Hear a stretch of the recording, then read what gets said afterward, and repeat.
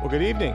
Welcome to our Fear and Anxiety virtual conference. We're glad you could join us tonight. We're glad also for those of you who are going to be listening to this later on. A bit of a new format. Our normal conferences involve us being on the stage, but in a different setup than this. Normally, we have conferences throughout the years that would involve people in the pews and someone up front teaching and possibly a panel discussion at some point in that. Obviously, during this time, we had to change things up. But we still wanted to provide this kind of equipping, this kind of touch point, this kind of encouragement during this particular time. And so we've adjusted the format a bit. What you're seeing is sort of a combination of a conference and a podcast and a live stream and probably 4 or 5 other things that I'm not mentioning.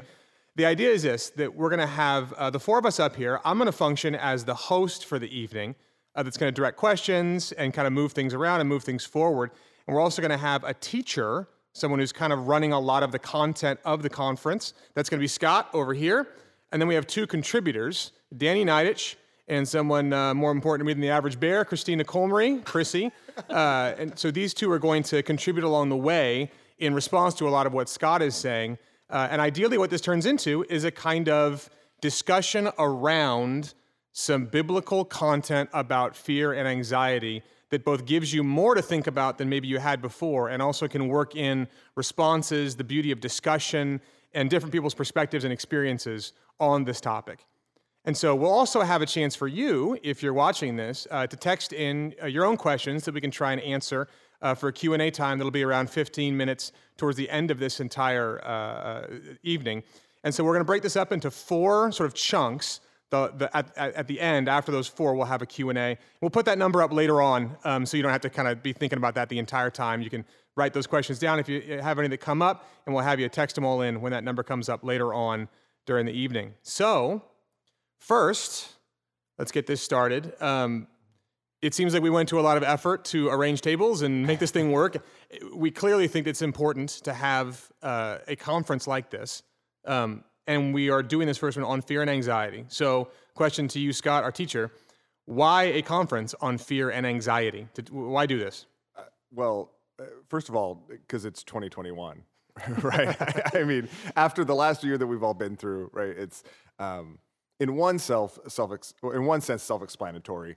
But the reality is, though, that fear and anxiety are just a regular part of all of our lives as humans in this fallen world, right? We call them all sorts of different things, whether it's stress or worry or concern or fear or panic or anxiety. But we get afraid or anxious. We get stressed about all sorts of different things, right? Our physical health, our financial stability, our loved ones, family and friends, our reputations, our career paths, the direction of our country and our society. And when you pile all that together, it's been a particularly stress-inducing year, right? And some of that is, the reality is, I think at least, as I think about the last year, I'm not even sure if the physical danger of COVID-19 even rises to the top of the list of that. Like, there have been so many different things that cause stress, that cause fear, that we are concerned about. And I mean, I don't think it's an overstatement to say that it's actually like it's this fear, it's this anxiety that's at an epidemic proportion, right? That is everywhere. And so this is represented in so many different ways, right? Every single study or organization that has sought to measure these things, at least that I've seen, has come to the same conclusion, which is that anxiety has been sharply on the rise in the past year, and it hasn't seen the fall off that we've seen in COVID numbers, right? As COVID goes down, anxiety hasn't followed it, at least not like that. I mean, the reality is, I don't even think we need statistics, right? The reality is that this has been, it's been my experience. I know, as we've all talked, this has been your experiences as we've talked with friends, family members. This is that topic that just keeps coming up over and over and over again. And so, while the particular anxieties that we've been experiencing may be new this year, at the same time, these struggles are timeless. Right? Worry, stress, fear, they aren't new. They've been a part of our lives long before this year, and they're not going to magically disappear if we can just get through 2021. And so I think the goal of my heart in this is just to equip us a little bit more with one more step, I think, in that direction. Okay, question for the group then. So for the two of you, especially as contributors, what are some of the reasons you think it's important to talk about this right now from your own kind of perspective? I was actually reading a survey. It was a small survey, and it had to do with foster parents, but they surveyed 300 foster families and said, what's your biggest fear? And the first one was their mental health. And the virus itself was third on the list. So employment was second. So I think that it's, like you said, it's timely, and humans crave a feeling of control. And this past year has been anything but control in every aspect, not just the virus, but everything. I mean, politically, and schools opening and not opening, and so many other things. I think once our comforts and routines are disrupted, as humans, we can get extremely anxious. I do, and I watch it in my kids too. Routine is such a big deal in keeping them balanced and healthy. And if you disrupt that routine, you pay for it as a parent. And I just feel like we're witnessing that with us. And there's a legitimate threat of suffering as well. There's a legitimate threat of us losing our job, our home, our health. So I think that's why it's important. Yeah, like when you look at before COVID, I mean, everybody had multiple worries and anxieties to deal with.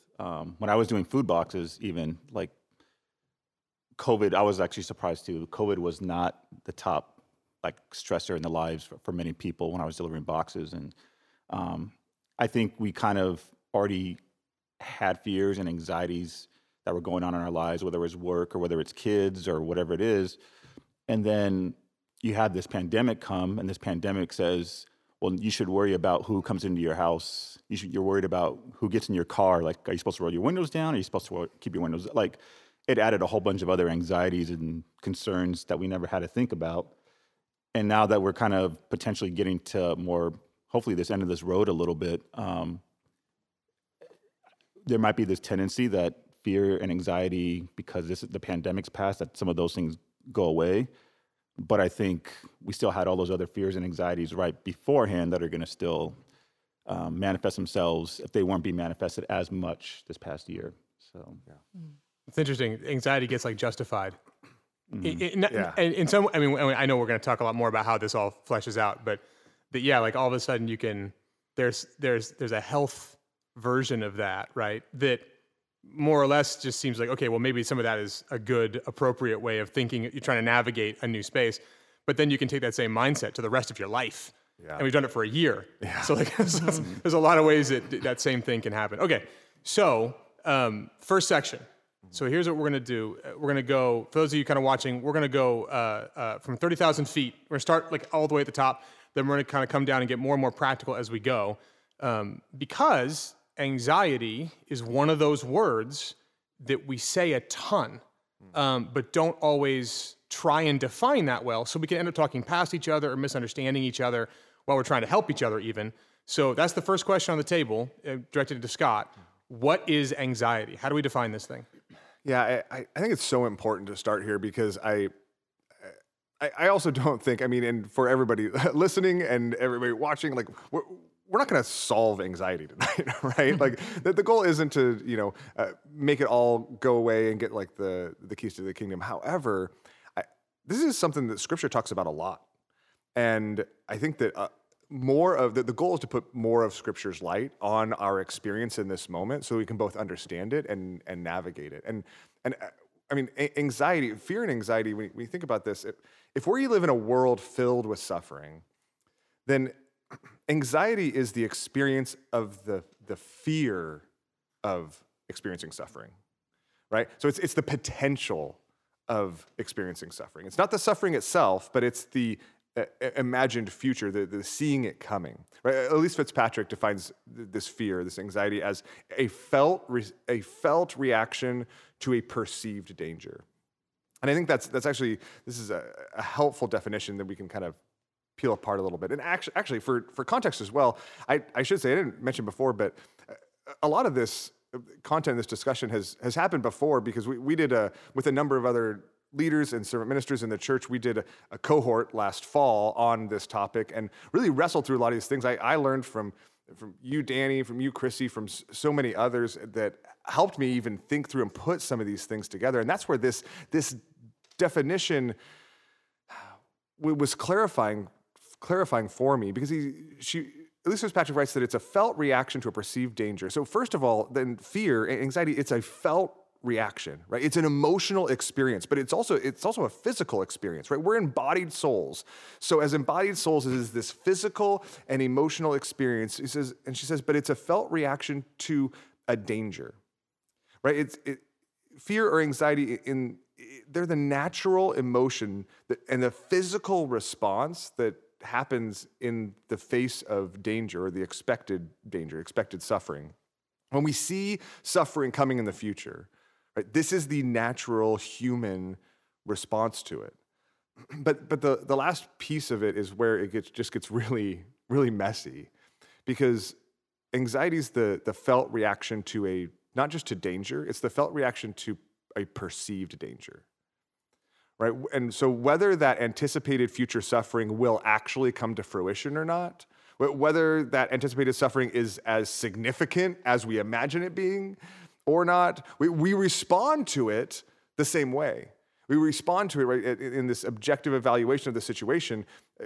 We respond to our perception of the experience, which it reflects reality to varying degrees depending on the situation. And so this felt reaction to this perceived danger is what we, I think, variously call anxiety or stress or worry or concern, which is important, because I think it begs the question then, well, wait, if it's a felt reaction to a perceived danger, is fear or anxiety always bad? Right? Is it always a problem? Are we having this conference about something that's always a problem, or can it sometimes be a reflection of a real danger that makes sense? Right? And I'm afraid that Christians have for too long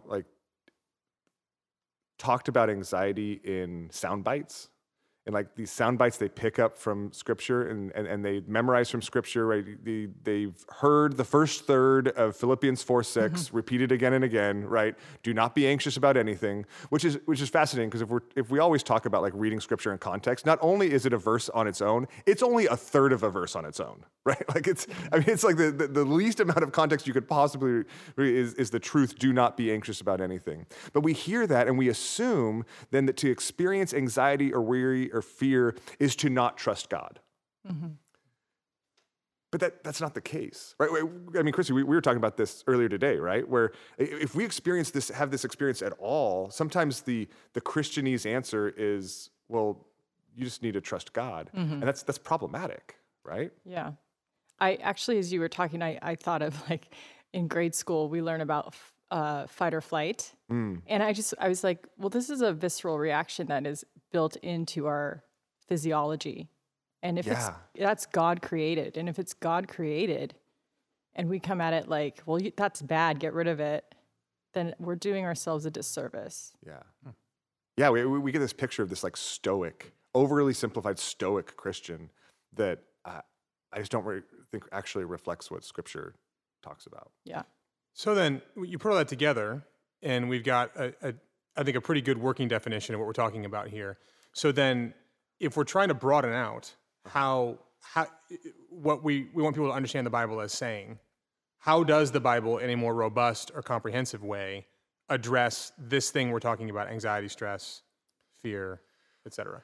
Yeah, so what's interesting is even in Scripture, our understanding of the word isn't simple. I mean, all sorts of different words have multiple meanings, right? We do this a lot in English, right? I love the Dodgers. I love lamb korma. I love my wife. You could even use it with worry, right? I worry about the Dodgers. Sometimes I worry about my lamb korma and if it's going to be spicy enough. And I worry about my wife. right? But I mean different things about these, right, levels of concern. And I think similarly, we have to distinguish between the different types of worry, and particularly the different types of worry that are mentioned explicitly in Scripture. Two that are mentioned explicitly, and then a third that we glean from a biblical worldview and understanding of suffering and the nature of the fall. Because the New Testament, and this is a little bit nerdy. We don't normally talk about Greek, but I think it's important here. The New Testament most commonly translates, or the New Testament word that's most commonly translated anxiety or anxious or worry is this Greek word merimnao. And at times it's used negatively in the sense of this over-concern or this anxiousness, right? Some of the most familiar passages in the New Testament, right? When Paul writes, do not be anxious about anything in Philippians 4, he says, do not be merimnao about anything. Or when Jesus teaches, therefore I tell you, do not be merimnao, do not be anxious. Or when Peter instructs his listeners in 1 Peter 5, casting all your merimnao on him because he cares for you. And we'll look at some of these passages later on in more depth. However, but it's this exact same word, though, merimnao, that isn't exclusively used negatively in Scripture, referring to over-concern and anxiousness. Sometimes it's used in reference to appropriate concern. Sometimes it's used in reference to genuine care. Like when Paul tells the Philippians, he says, I have no one like Timothy who will be merimnao for your welfare. He will be genuinely concerned, is the way the ESV translates it. Or when Paul tells the Corinthians that there is daily the pressure on me of my merimnao, my anxiety for all the churches. He's expressing his love using this same word, merimnao. And then when he tells them that God desires that the members may have the same care for one another, he uses the same word. He says, my desire is that members of the church would have the same merimnao for each other. And so Paul tells the Philippians both that Timothy is appropriately merimnao for their welfare and that they're not supposed to be merimnao about anything. Which I think begs the question, right? What's the difference? Well, as always, I think whenever we study Scripture, or really whenever we just communicate with each other, context matters, and ultimately context defines. That there's an appropriate kind of God-centered concern that we're called to have, yet there's also an inappropriate kind of self-centered, consuming concern that we're also warned against, and we need to begin to try to unpack that and understand the difference. So, you go out, exploring, you come to the new land and you find a bunch of animals and you got to start figuring out which one's which, right? How do you tell them apart? How do you know which belongs to what? Genus and species and all these things. You make like what they call a taxonomy. Uh-huh. So can you provide some kind of taxonomy? Like how would you break out the different species of merimnao or what we find in the Bible? And for people that came listening to this and they're like, I'm just struggling. Like, why am I getting a Greek lesson? Taxonomy? Taxonomy helped a lot for people's worries. Just throwing you a bone. But I think that's why, though, understand we have to get underneath our presuppositions about anxiety if we're going to actually get to the truth of what Scripture says about it, and that's what I mean. A taxonomy, right, is helpful. The first type of worry I would call godly concern. So there is a godly concern we are all called to have. Godly concern is essentially the negative feeling we experience when something that God values is threatened. So if something that God values is threatened and we echo, he has concern for that. He has merimnao for that. And when we're concerned about it, we echo his. And in a fallen world where suffering is the norm, I think we should expect to experience those kind of negative emotions, right? And this isn't exhaustive or even necessarily perfect, but I think there's 4 trademarks that I think can help us identify appropriate godly concern when we're experiencing it. First of all, godly concern flows from a confident trust in God, not an insecure trust in myself. So it's not the fear that the world is out of control, but godly concern flows from a conviction that God is in control, but that there are things that he cares deeply about and that concern him. In short, essentially, I think it means that we feel our greatest concern for the things that most greatly concern God. Right? Our godly concern echoes God's concern in that way. Secondly, godly concern stems from a desire for the glory of God, a fundamental desire for the glory of God, not the preservation of myself. Right? Jesus, I mean, this is interesting because I'd always wondered why Jesus wrapped up his instructions in Matthew 6 on anxiety. He wrapped up the whole section on anxiety by instructing his disciples, seek first the kingdom of God and his righteousness. I was like, well, that seems like it kind of seems like a non sequitur, right? Like, don't be anxious about the world, don't worry, but seek first the kingdom of God. But really, what he was conveying is godly concern is primarily concerned, most fundamentally concerned with God and his kingdom and his glory, and not primarily, I'm not saying it's unconcerned with self-preservation, right? But it's secondarily concerned with self-preservation. This is Jesus' teachings about losing your life. By losing our lives, we find it in him. And third, I think godly concern seeks first the good of others over the good of myself. Right. So when it reflects God's concern, it's an other focused. It's this type of concern that actually consistently takes our eyes off of ourselves. And really, like every other capacity that God's given us, it manifests itself most strongly. Is that what I want to say? That's not a great phrasing, but it manifests itself most fully when it is engaged for the good and the care of others, right? I'm thinking of like Philippians 2, right, which I love. Like our concern is for others above ourselves. And so godly concern then longs to see the ultimate good of others brought about, which means it desires to see the ultimate good of others brought about even at great cost to ourselves. So godly concern motivates us to sacrifice. I think sometimes concern and anxiety can lead us away from sacrifice, but godly concern actually leads us towards sacrifice for the sake of others. And lastly, fourthly, godly concern is focused on today, not tomorrow, which is also something that I think we see repeated in Scripture. So self-focused anxiety is obsessed with the unknown future. Godly anxiety is primarily concerned with the things it can control, right? That are actually within my purview. By saying today and not tomorrow, I don't mean like it's careless, right? Sometimes the responsibilities of today include preparing for tomorrow, right? It doesn't mean it's unconcerned, but godly concern only occupies itself with the preparations for tomorrow that I can control. And so if there's something I can control in preparation for tomorrow, that I actually can control in preparation for tomorrow, those are the things it concerns itself with, as opposed to the kind of grand unknown that exists for most of us in the future. So, and I think in all of that, we ought to see that then if godly concern echoes God's concern, if it is concerned about today, if it's manifested for others, then it's not sin. I mean, not only is it like okay, not only is it not sin, it is righteousness. I think a godly concern is a manifestation of godliness in our lives. And the more we become more and more like Christ, I think the more concerned we will be for the things that concern God. And so to say that concern, to say that merimnao, to say that anxiety has nothing to do with God, I think doesn't reflect that reality, if that makes sense. I think, to be completely honest, I'm struggling with godly, the words ungodly versus godly in our concerns.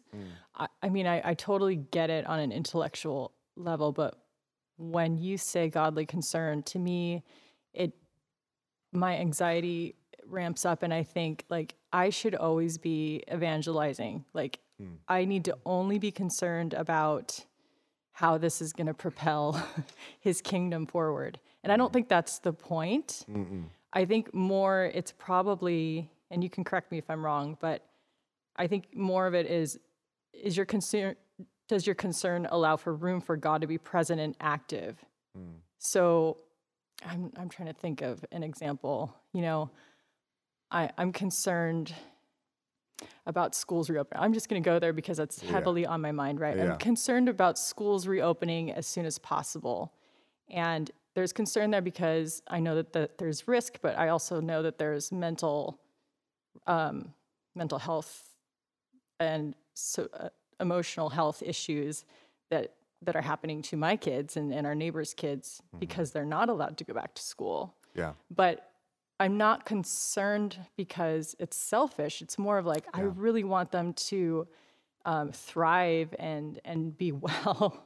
So I don't know. I think that there's a little bit of baggage on the ungodly versus godly term, unfortunately. Totally. And it's good for me to remember what that actually means when I hear it. Yeah, absolutely. I mean, and maybe you can correct me if I'm wrong. Maybe that's what should be happening. But I think you're exactly onto it. And I think that maybe sometimes some of that baggage comes from the fact that we sometimes too narrowly define the things God cares about. Right? As if God only cares about us evangelizing. Right. Right? Or God only cares about these like kind of specific Christianese things where God cares deeply about the mental, emotional, educational, spiritual health of our children. Right? He cares deeply about the marginalized in our midst who are where these things, these big worldwide things deeply affect. And so for us to be concerned about those things isn't ungodly. I think, right, reflects his heart. And I think that maybe to your point, and maybe actually be even more helpful to think about it that way, that there's a way in which we echo his concern, knowing he's in control, and we echo his concern, versus we manifest our own concern that is more shaped by kind of a universe where he practically isn't even there. Yeah. I mean, the struggle seems to me, because I can resonate with that. It seems connected to the fact that we want to drive the legitimacy of our anxiety, or we want to evaluate the legitimacy of our anxiety based on the thing we're anxious about versus the way we are anxious about it. Because I think that's the temptation, right? It's like, well, I can't be anxious about this, that's bad, but I can be anxious about this because that's good. When in reality, it seems at least where this is heading is that there's a way to be to have an ungodly, if we want to use that phrase, anxiety about COVID. You can have an ungodly anxiety about an exam if you're in college. You can have an ungodly anxiety about lots of things. Yeah. And it's more complicated than that. But you can also have, in some ways, a godly anxiety about those things. Yeah. There's an internal drive in some of these things that allows you to be able to slice these things thinly the way you want to, which is the Bible wants to give us something more nuanced and robust than just, well, if you're anxious, it's bad. But it also doesn't want to say, well, anxiety is always good. So how do you get that? It's going to end up driving you internal, at least for a lot of it. And so trying to get away from hearing godly concern and thinking, okay, well, what are the godly topics I'm allowed to be anxious about? And then what are the ones I'm not allowed? That seems to be one of the struggles that we're all going to face, is just trying to nip it in the bud. But even what I'm just saying is kind of premature. Yeah. No. Because I'm driving in, but we're on the first one, right? Yeah. So we clarify that one, but then it only makes sense as we go further along, right? Yeah. And so that's one. Well, hopefully. This is the goal. This is the goal. So that's the first one. Okay. There's another one. So What's the other okay. one? So I think this is, and Chrissy, I want to explain some of the symptoms that I think we see biblically regarding ungodly anxiety, and you can tell me if this clarifies it. Okay. Or if it doesn't, let me know, because that's why we're here, to kind of figure this out together. Because I think, Brian, you're putting your finger on it in a helpful way. That most fundamentally, there is an aspect of what we are concerned about in that it reflects God's concern. I think sometimes that gets messy in our heads, and as we interpret it with the pre-existing thoughts we bring to it. But I think that even more specifically, the questions about how we go about that is even more primarily telling of where these allegiances are. And if you're listening, don't. There's also a third type of anxiety that isn't either one of these that I think it's really, really important to talk about. And so we're going to get there. So don't stop listening. But the second type of concern we talk about is ungodly worry or anxiety. And I would call ungodly worry or anxiety, it's the consuming negative feeling we experience when something we value is threatened. And so that something we value being threatened can either be something that God also values, or it could be something that God doesn't value that we do, right? It could be either. But it's the consuming nature of it. And again, we're going to talk about habitual anxiety that has more to do with the physical consuming, and so we're going to get there. But it's the consuming piece that I think is the key component here. And three of the symptoms. I was going to say there are three symptoms, but I think that's way overly simplistic. Three symptoms that I notice, and I think can help us identify ungodly worry and anxiety. First is, I think ungodly worry is a consuming feeling that tempts us to increasing unbelief. Right? Something that tempts us to increasing unbelief. When we share God's concern, it leads us to trust him. Right? Even if we're really burdened about it, it leads us to, okay, but I'm comforted by the fact that I know you care about this even more than I do. Right?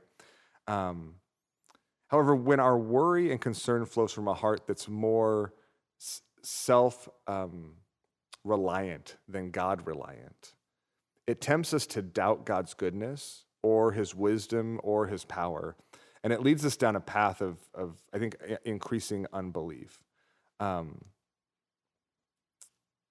Right? It makes me think of Romans 8:31, right? What then shall we say to these things? If God is for us, who can be against us? He who did not spare his own son, but gave him up for us all, how will he not also with him graciously give us all things? Right? When our concerns lead us to distrust God and his goodness, the goodness that he's demonstrated for us in the gospel, we can know that we're experiencing ungodly worry. Okay, let me use a different word than tempts. The tempts is the word I wrote down, but it's not, because it's not ungodly to be tempted, right? But it is when our concerns lead us, not just tempt us, but when they lead us and we are led into a distrust of God and his goodness, we can know that we're experiencing ungodly worry. And in a similar way, does that make sense? Did you use the word consume? Because I feel like consume would be a good way to understand it too. Like I did, exactly. Yes, if we're consumed with our worry, our anxiety, and we're so consumed with the what ifs or how this affects me or how that's maybe will affect my life. Yes. We're not being pointed back to his goodness at all. Exactly. And I think that it's that consuming that is a reinforcing loop. Yeah. With that doubt, right? The more we're consumed, the more we just say, but maybe he's not actually good. Maybe he's not, maybe he's not going to work this out, and that loops with the consuming nature of it. Yeah. Well, it kind of blocks out any ability for you to actually hear truth. Exactly. Because you're so consumed with like your inner thoughts or self-preservation or whatever it is. Yeah. Okay, so the second then is that I think ungodly worry is a consuming feeling. And so this is related to it. So one leads us into unbelief, but secondly, it's a consuming feeling that keeps us from our God-given callings and responsibilities. Like we can know the consuming has led us down the wrong path when instead of our concern motivating us to fulfill our callings and responsibilities, the concern keeps us from our callings and responsibilities, right? I mean, and this is where I think we know, I mean, we all know from experience, right? Consuming anxiety drains massive amounts of time and energy and focus and mental resources, and its consuming nature can leave us unable to fulfill the responsibilities of today simply because we're so captivated by the unknowns of tomorrow. And that's where Jesus saying, like, don't be anxious about tomorrow, for tomorrow will be anxious of itself. Sufficient for the day is its own trouble, right? There's plenty today. And so when worry about tomorrow keeps us from the callings of today, I think we can see that that as a symptom that there's more self-reliance motivating that particular concern as well. Scott, quick question, actually. Yeah.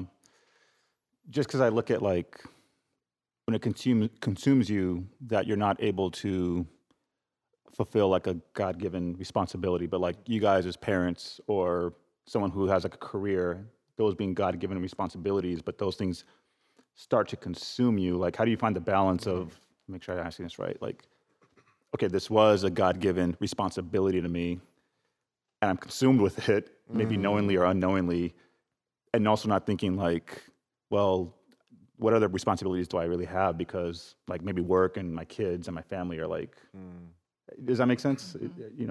Yeah, it totally does. I mean, what I hear you saying is that sometimes this goes hand in hand with well, let's do our next conference on vocation. That's what we were talking about doing. But I think it goes hand in hand with our understanding of our various callings. And I think it's really perceptive, Danny, to recognize that sometimes it's a God-given responsibility that we can be consumingly concerned about. So it's not just, to our point earlier, it's not just that we become, ungodly concern isn't just being concerned about the wrong things, right? But it's unduly being concerned in a way that keeps us from, the reality is that we all have various callings, various relationships, various vocational and responsibilities we're called to. And we can be overly consumed in one area in a way that leaves us unfaithful in others. And I think that's a symptom, right? That, like, something other than simply a reflection of God's concern for the world and those around us is motivating what we're experiencing. And I think third then, so if there's, it tempts us to unbelief, it keeps us from our God-given responsibilities. And I think ultimately, ungodly concern is a consuming feeling that demonstrates that and this is kind of what we've been talking about, it demonstrates that we disproportionately value certain things of this earth in comparison with God. And because if it's consuming in that way, then, right, I mean, worship is a symptom of our idolatry, right? And oftentimes we become the most concerned about the things that we worship the most. And our concern is couched in a certain way when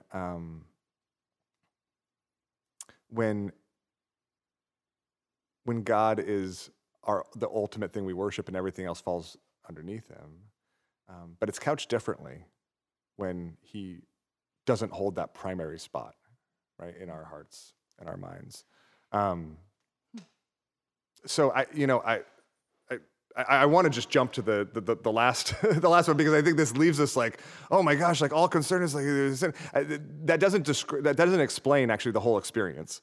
But I do think that we can't explain the experience unless we take stock of the fact that there are ways that our self-focused hearts, there are ways that sin in the depths of our hearts can feed into and contribute to the experience of anxiety that we have to notice and be aware of as well. Does that clarify or help, Chrissy, or does that does it still have the same problem? No, I think it clarifies. I liked your question a lot, Danny, because I can see how, like, say I'm really concerned for my children, right? They're having struggles and I'm spending a lot of time trying to get a team around them, and I'm really concerned for them every day. But all of a sudden, if that's all I'm becoming consumed with, and I've just let it kind of change change my thoughts and my demeanor, it can also become like this thing that I'm clutching onto really hard. I mean, and God has like gifted me with my kids and he's made me an advocate, but then I've taken that kind of treasure from him and I'm like holding it myself. Yeah. Yeah, and I think with the consumption stuff too, it's like with all the God-given responsibilities we have, like with Prodigal, there's always things that I'm concerned with, you know.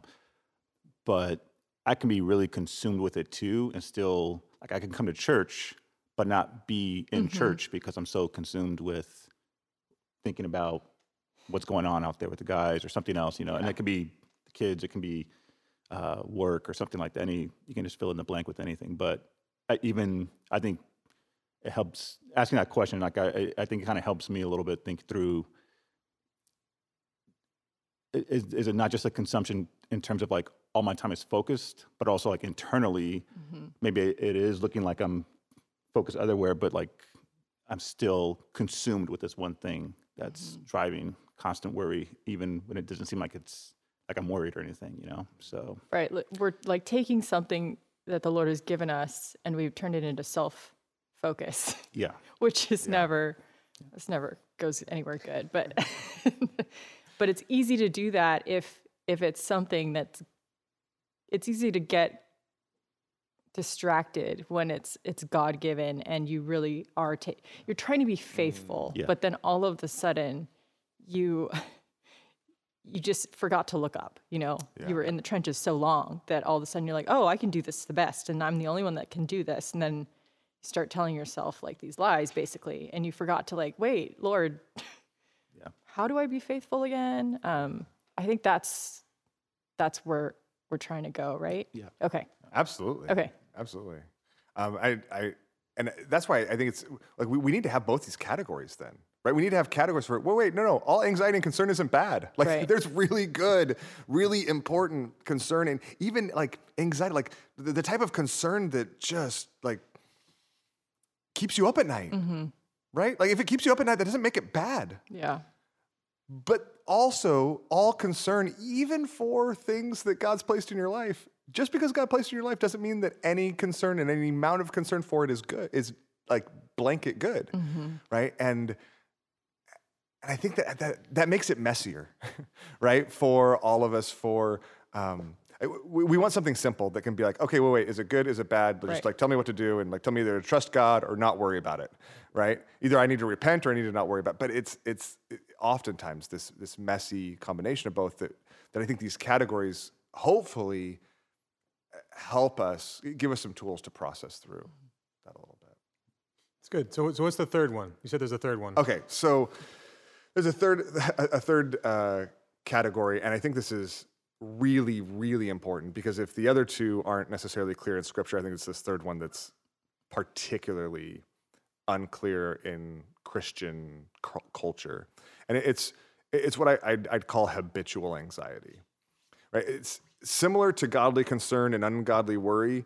Habitual anxiety it's the experience of a negative feeling, right? It's this negative feeling, but while it's similar to the negative feeling we get when something we value is threatened, habitual anxiety is precipitated.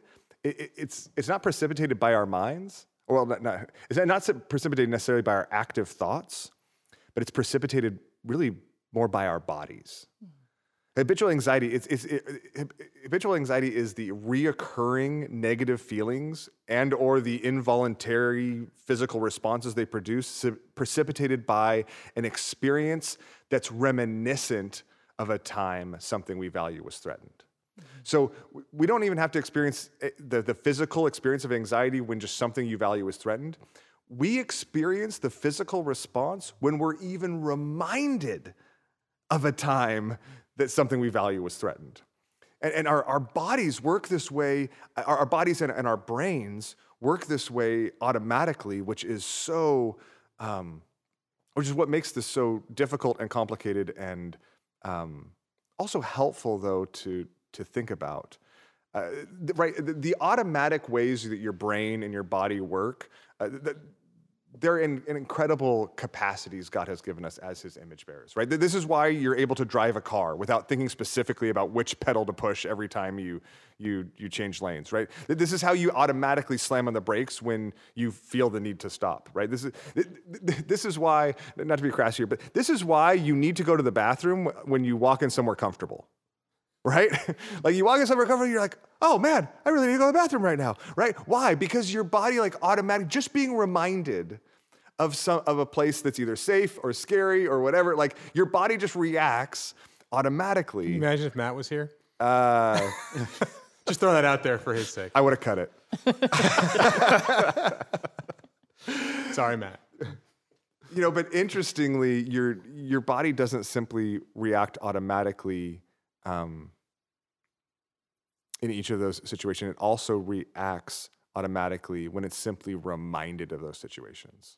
Like you could, just me telling the story about getting comfortable somewhere that you need to go to the bathroom made some people listening to this right now need to go to the bathroom, right? Just thinking about, just being reminded of it affects your mind, it affects your body. And in the same way, I think oftentimes our bodies react with fear-like symptoms, not just when we're in a situation that's fear-inducing, but when we're in a situation that's even reminiscent of one that caused particularly notable fear in the past.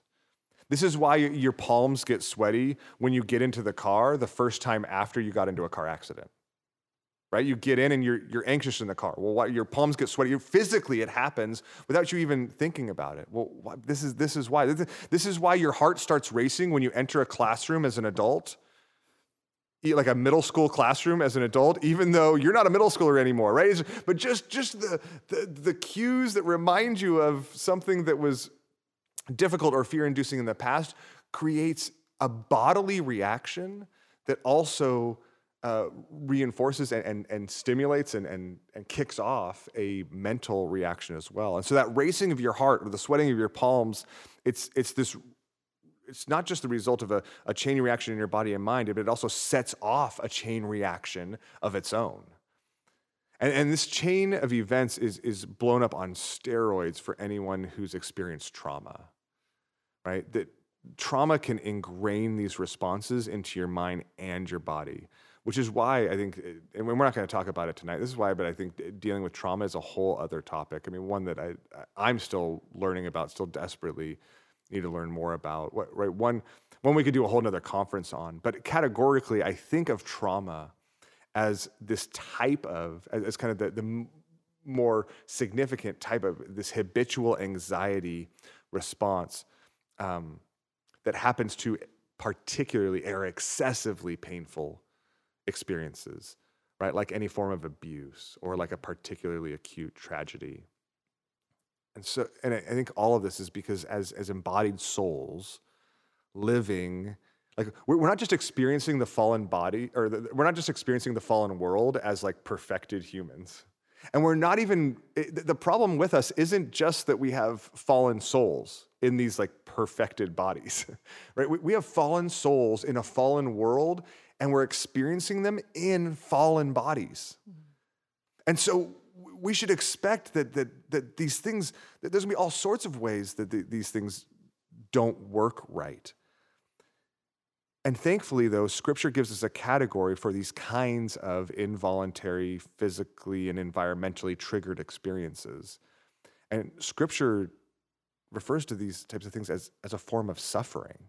I think this is a form of what Scripture calls over and over suffering, trials. This is a trial in this life. And so it's important for us to think of habitual anxiety as a form of suffering that countless people experience in all sorts of varying degrees.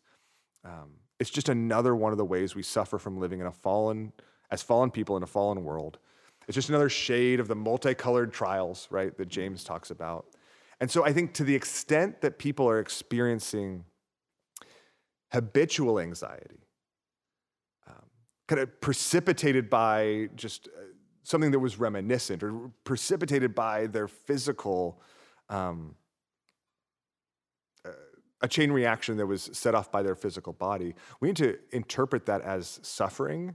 And if people should be affirmed for their godly concern and corrected for ungodly concern, they should also be comforted in the midst of habitual anxiety. And I think it's an important category as we think about these things as well, because I think a lot of people will see in their experience that not all of their anxiety fits neatly into the categories of godly concern or ungodly concern. We need to think about this as embodied fallen body, as embodied souls with fallen bodies. We have to think about this category of habitual anxiety as well. Okay, so let me throw it to you guys a little bit. So what are some ways that you've seen these categories show up? I mean, either in your own lives, lives of others around you, like what, from the experience side, how do you process through these different categories Scott's giving us? Yeah, before actually we ever did that cohort, I really didn't. I always just thought of it as mainly ungodly.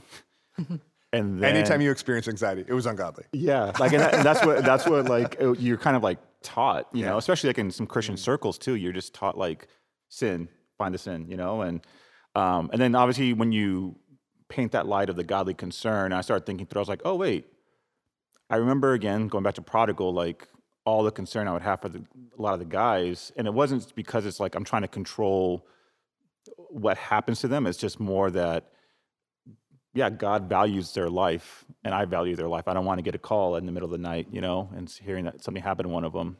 And I think kind of learning about the godly concern was really helpful for me, and kind of piecing that together. But the habitual one was the one that was really, I just always know suffering. I never think of it as habitual anxiety, you know?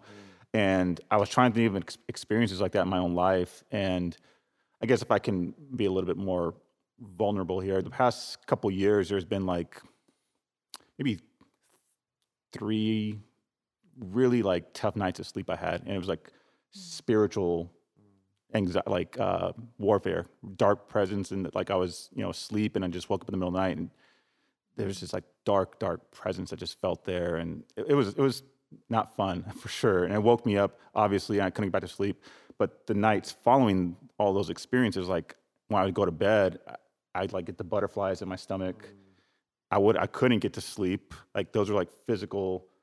But I think, you know, in years past, I would have been like, oh, you're not trusting God enough right now when you go to sleep, you know?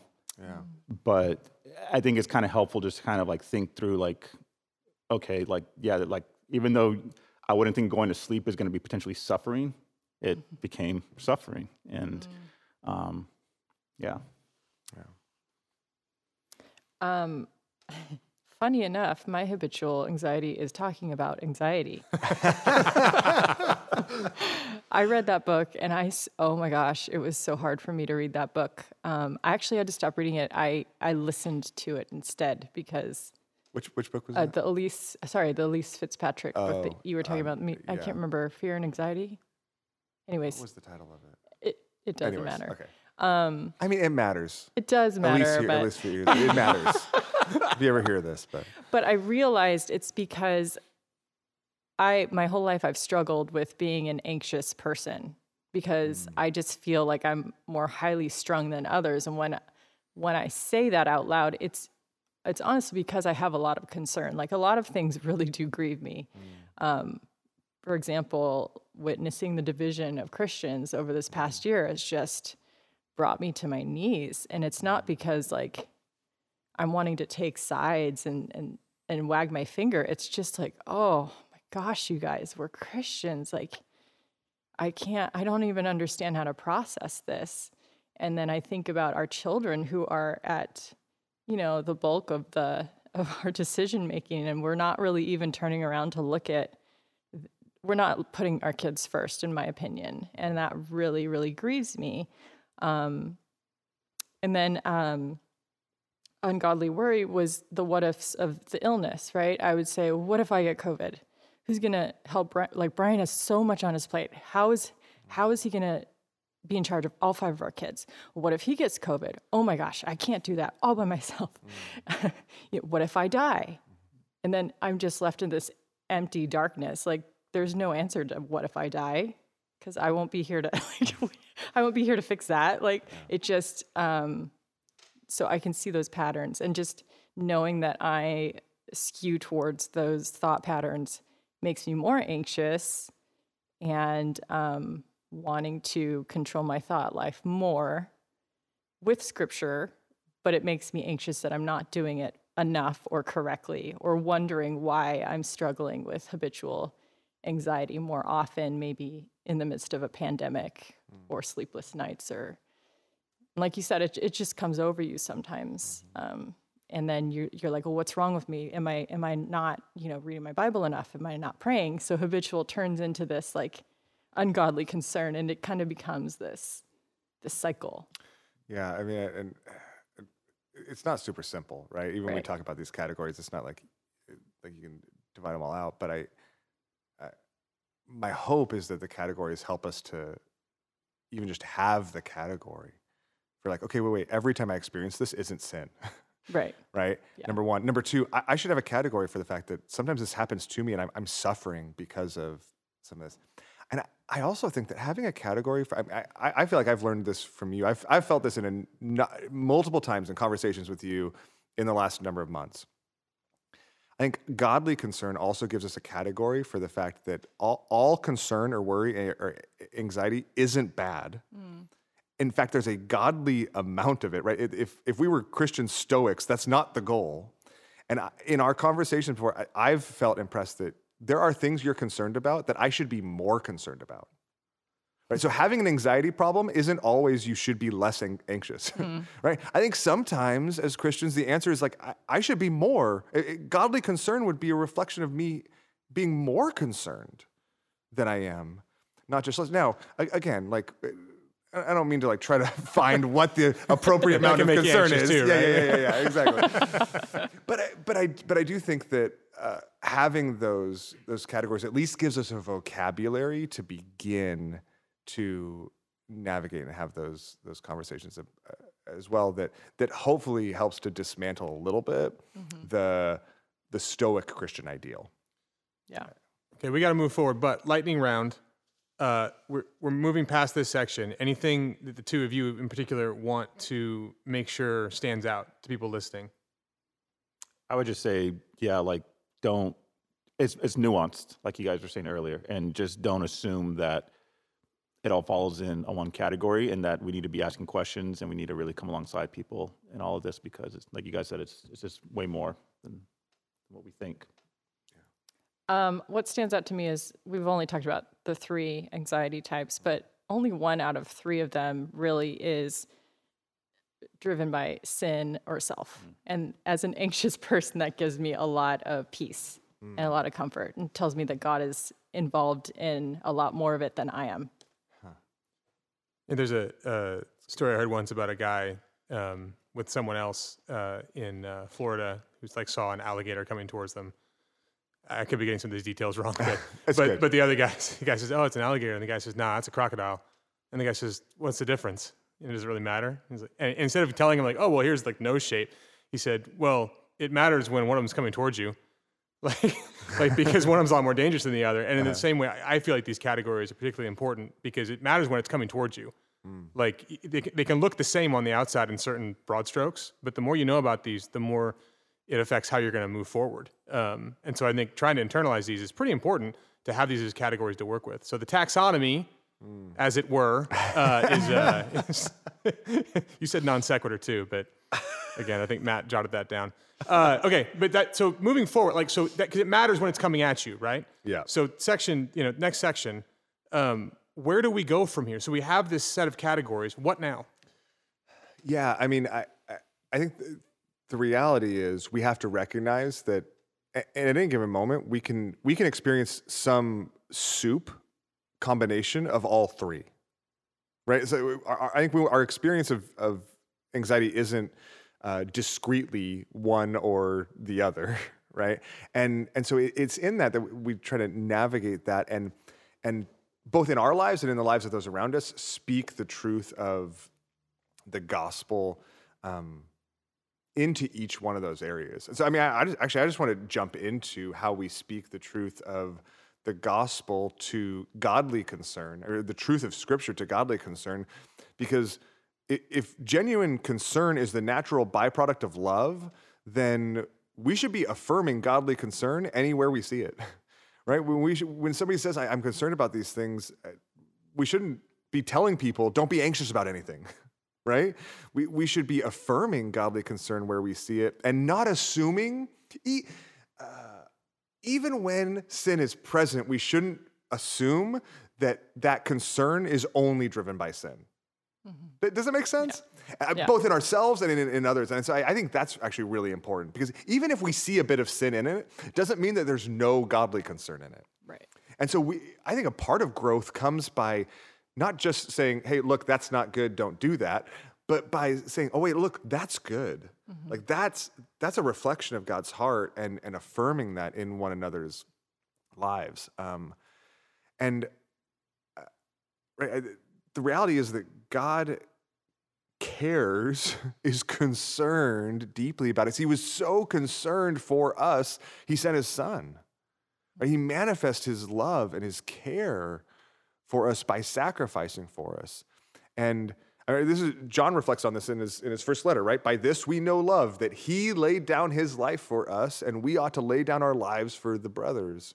And so I think when we see this kind of other-focused concern manifest itself in people's lives, I guess I'd even say this. Like, when we see that kind of godly concern in one another's lives, we shouldn't just affirm it. We shouldn't say, just say, oh, you know what, hey, that's godly concern. We should use Scripture to affirm it. We should help people see how what they're feeling, what they're experiencing, some of the things you're experiencing with your kids, some of the things you're experiencing, Danny, with the guys that you're ministering to, some of the things that are keeping you up at night even, are a reflection of God's heart as revealed in Scripture, not just because I say it is, right? And so, right, I mean, it makes me think of the fact that this genuine concern for one another is one of the most powerful ways God has designed us to experience his concern for us. We experience his concern for us by seeing other people concerned for us, reflecting his concern. It makes me think of 1 Corinthians 12. Right? For just as the body is one and has many members, all the members of the body, though many, are one body, so it is with Christ. But as it is, God arranged the members in the body, each one of them as he chose. But God has so composed the body, giving greater honor to the parts that lacked, that there may be no division in the body, but that the members may have the same merimnao, that the members might have the same godly concern for one another. If one member suffers, all suffer together. Right? It doesn't say if one member suffers, no one else cares because they're not anxious. Right? It says if one member suffers, they all suffer together. If one is honored, they all rejoice together. And I think that when we think about this, the reality is that God has given us everything we need in Christ. Right? We're adopted, we're made alive, we're given eternal life, washed us clean, forgiven, accepted. And when we're secure in Christ like that, and to the extent we were secure in Christ like that and confident of his unimaginable concern for us, it frees us to worry both less about ourselves and more about others, and also to care for, be concerned about, worry about others in light of and in reflection of his goodness. I want to say, we'll try this out. I want to say almost as under concerners. Like our concern is under his concern. Like our concern is always couched by the fact that he is concerned about the things we're concerned about, and even more so. Right? So we're reflecting his concern in a shadow. And so I think that the gospel Scripture would lead us to proactively and make sure that we're affirming that type of reflection wherever we see it. So we want to affirm godly concern. We want to do it ideally with Scripture, it seems like, in a sense, because it's very easy to kind of wishy-washy that, right? Oh, that's nice that you're concerned about something nice. And we want to like really affirm it and say like, no, this is a legitimately derived biblical thing that you're doing. And that it's motivated ultimately by a kind of gospel concern that's like bearing fruit in our lives. So that's the first one. So then the second one, which how does the gospel then sort of, intersect with ungodly concern or worry? Yeah, and this is where I think actually probably the two most commonly referenced passages about anxiety, Jesus is in the Sermon on the Mount and Paul in Philippians 4. This is where those passages on anxiety I think are particularly helpful, right? How does the gospel speak into this? What's the truth we need to speak into one another's lives in the midst of the type of anxiety that Jesus, honestly rebukes, right? There is a kind of anxiety that he rebukes. But then he also comforts us with truth, with reminders of truth, in the midst of it. And this is where, if we look at the Sermon on the Mount in Matthew chapter 6, we first of all see some markers of our sinful anxiety, some that we've talked about, right? Living in the future, temptation to unbelief and idolatry. He even uses the practical problem of the fact that anxiety is practically useless, right? Like that type of anxiety, like it doesn't lead you to prayer, it doesn't lead you to anything, it doesn't do anything.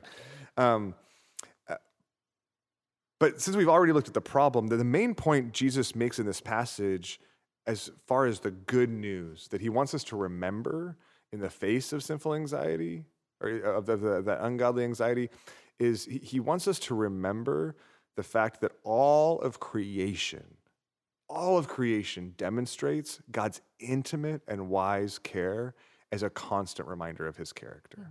Right? I think that's his point. He wants us to point us to the fact that, look, God cares.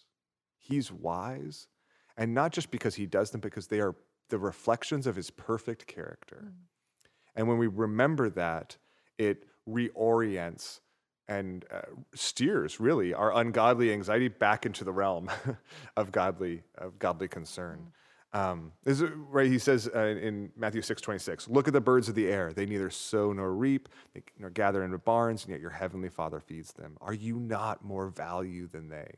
And why are you anxious about clothing? Consider the lilies of the field, how they grow. They neither toil nor spin. I tell you, even Solomon in all his glory was not arrayed like one of these. And he also uses this comparison of the lesser to the greater, right? God is sufficiently cares about birds and flowers. How much more will he care for us, his image bearers? But later in the New Testament, Paul uses this same lesser to the greater logic. And he points to the gospel as God's ultimate care for us. In Romans 8, he says, what then shall we say to these things? If God is for us, who can be against us? He who did not spare his own son, but gave him up for us all, how will he not also with him graciously give us all things? And I think it's through that reminder of both the reminder of creation and the reminder of the gospel that the gospel combats our sinful anxiety, because it shows us the fullest extent. The gospel in particular shows us the fullest extent of God's goodness and his wisdom and his power and his love. And then whatever concerns we have in this life then are led to be held and understood in the context of that perfect wisdom and power and love. And it leads us, honestly, into... for the sake of time, we won't go there, but he leads us into Philippians, where he talks about how this manifests in our prayers, how we then see our concerns as a trigger to prayer, to calling out to him, how it manifests in our thoughts, when we set our minds, when we don't be anxious about anything, but set our minds on the things that are, essentially the things that are above, as he says in Colossians. And then he says that, anyways, for the sake of time, I'm not going to go into Philippians. But the point is, I want to preach a sermon on it. But the reality is, I think that he points us to these realities of the gospel that both remind us of who he is, and then also remind us, in light of the gospel, of his incredible grace. That when we experience ungodly anxiety, he doesn't meet us with condemnation. Right? That's not who he is. That's not his character. That's not the gospel. He meets us with patience, with love, offering peace, kind of gently, just wanting to lift our heads up so that we might remember, see him, be freed from that consuming anxiety, and reminded and assured of who we are in him. I think Okay, so I, as the host, I appreciate your timeliness. I do think it's important, before we jump into the third one, to mention that when we're saying Philippians, we're talking about do not be anxious about anything, right? Which Totally. is this verse that is often used as a kind of sledgehammer against any possible experience of any kind of something approaching anxiety. Yeah. And what you're saying that I just want to point out and make sure that we don't skip over. Okay. Because you are skipping over like a page of stuff, right? So you do have a sermon here. The thing I want to pull out of it. I preached 50 minutes this morning, and I still feel bad about it. So I'm trying to learn. The thing I want to pull out is that what you're saying is derived from that verse, not somewhere else. So we use that verse wrong because we use it as a law that we then get afraid of, as though God is someone he's not. And so what we need to understand is that even within Philippians and the verse itself, without taking time to preach the sermon, we're talking about the God of the Bible and the God of the gospel and the God of Philippians and the God of Philippians 4. And the God who's described there, you have to understand, do not be anxious in light of a relationship with that God through the gospel, through Jesus Christ, by the power of the Spirit. Exactly. If you do that, it takes on a very different flavor than just this sledgehammer that is waiting for you if you ever feel the slightest bit anxious. Yeah. And so we really need to reevaluate that verse because we just take it so superficially. And if you just meditate on it for like 5 minutes, you find treasures underneath what's going on. But if you don't meditate on it and you have that maybe Christian cultural background, it becomes a sledgehammer that others use on you and that you use on yourself. Yeah. And that's not what it is. And so we're not trying to get around the Bible. We're trying to read it well and actually let it say what it's saying versus us jumping to conclusions and then using it along those lines. That is that's spot on, and probably better than I could have said it. And the reason is because actually, as I looked at this page, I'm like, I'm touching it too quickly to appreciate that. It needs to be meditated on. And if you meditate on, and by meditate on, I don't mean repeat to yourself over and over, don't be anxious about anything, don't be anxious about anything. I've tried that. It doesn't work. You know the only thing it does? I mean, right, Chrissy, the only thing it does, it makes you more anxious, Yes. right?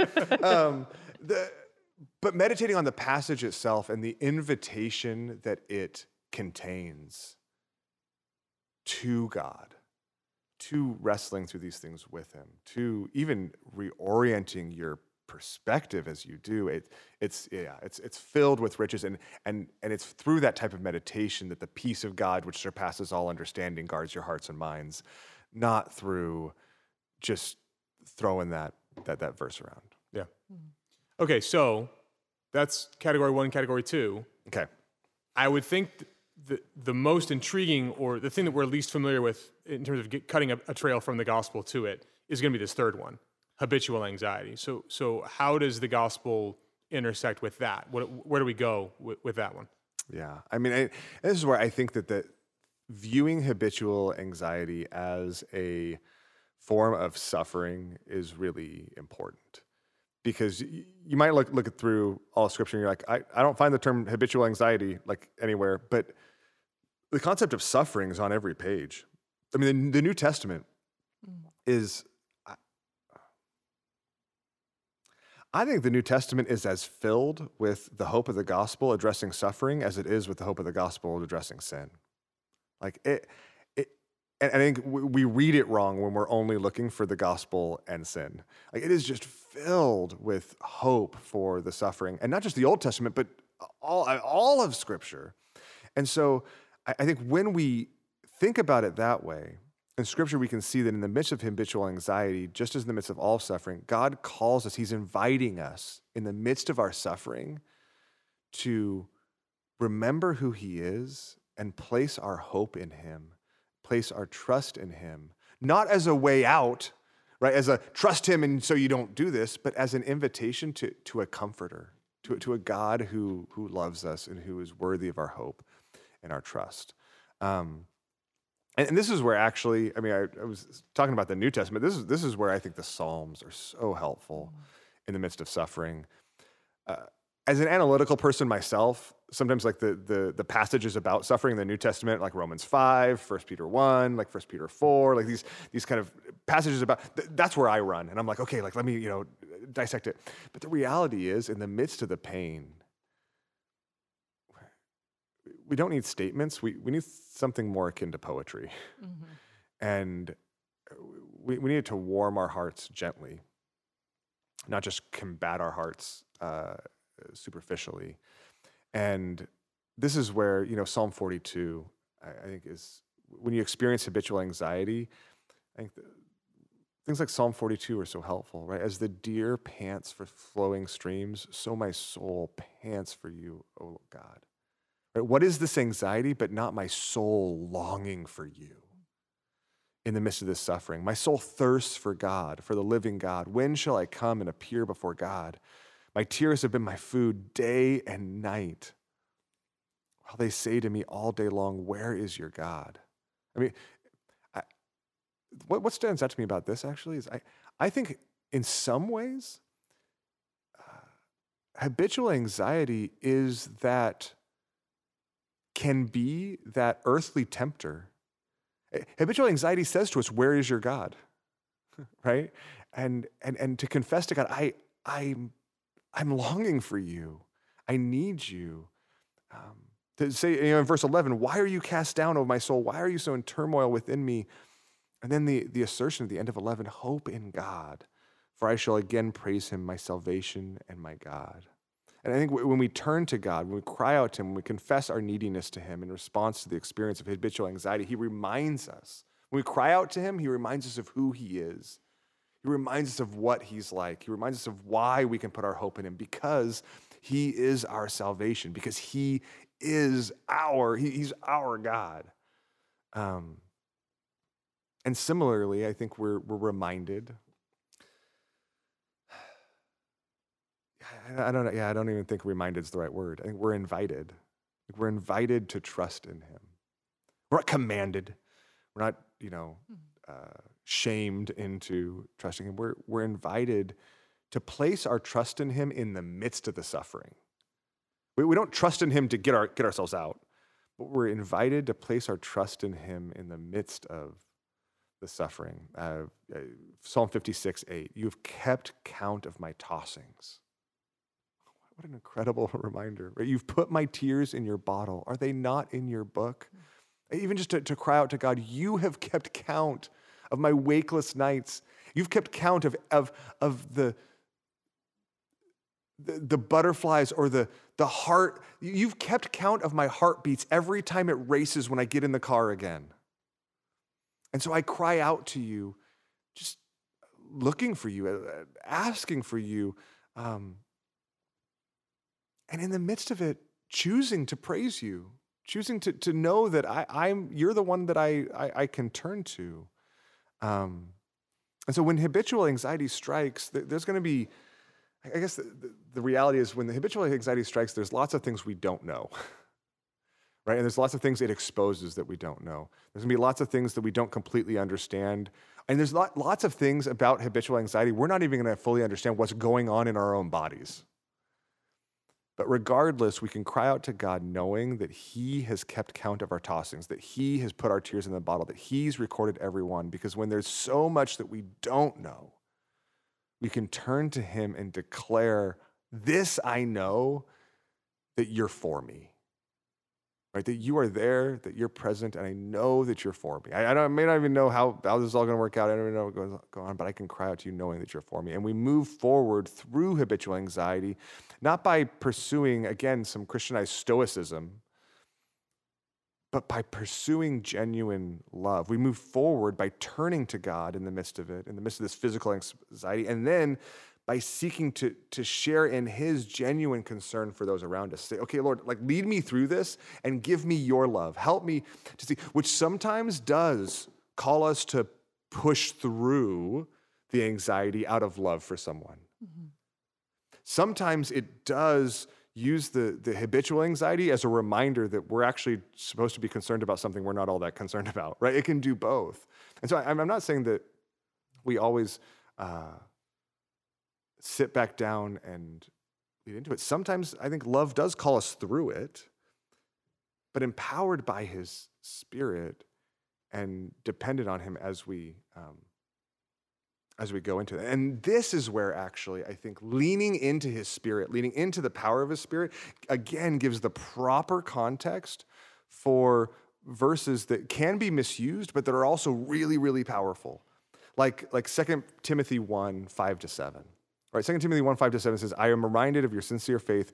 For this reason, I remind you, Paul's telling Timothy, for this reason, I remind you to fan into flame the gift of God, which is in you through the laying on of my hands.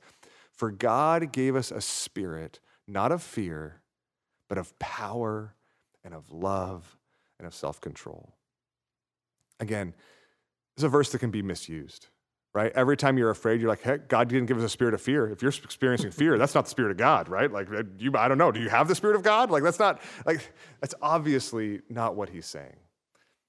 But he is pointing to the fact that in the midst of our fears, even when we experience habitual fear, God knows us and he comforts us and he meets us in it. And his Spirit is the Spirit of power. His Spirit is the Spirit of love. His Spirit is the Spirit of self-control. And so there's a way forward through in response to habitual anxiety. We don't simply have to forever be victims to it. I guess I feel where that leads me. And you can correct me if I'm wrong. Okay. So that's a lot of different things to get the three categories and a sense of how this intersects with those categories, ways to move forward.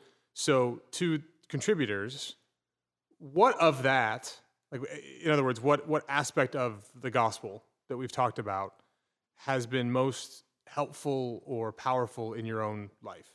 What stands out to you there?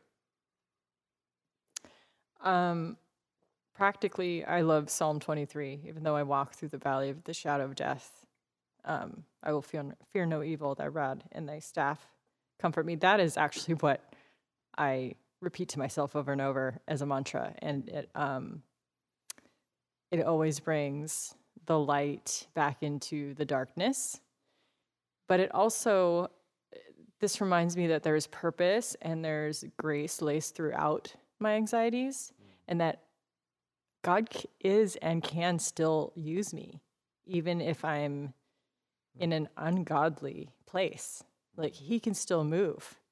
And that's permission to sometimes not be okay.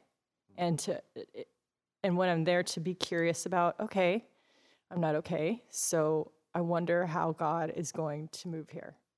And that is still, you're still able to like look up from yourself. So in a sense, you're like not okay, but you're also okay. Yeah, I would say just thinking through the value and concern he has for us, for me. I like that analogy you used, Scott, with like he lifts up your head and you're in the midst of worry and anxiety and fear and all that stuff. And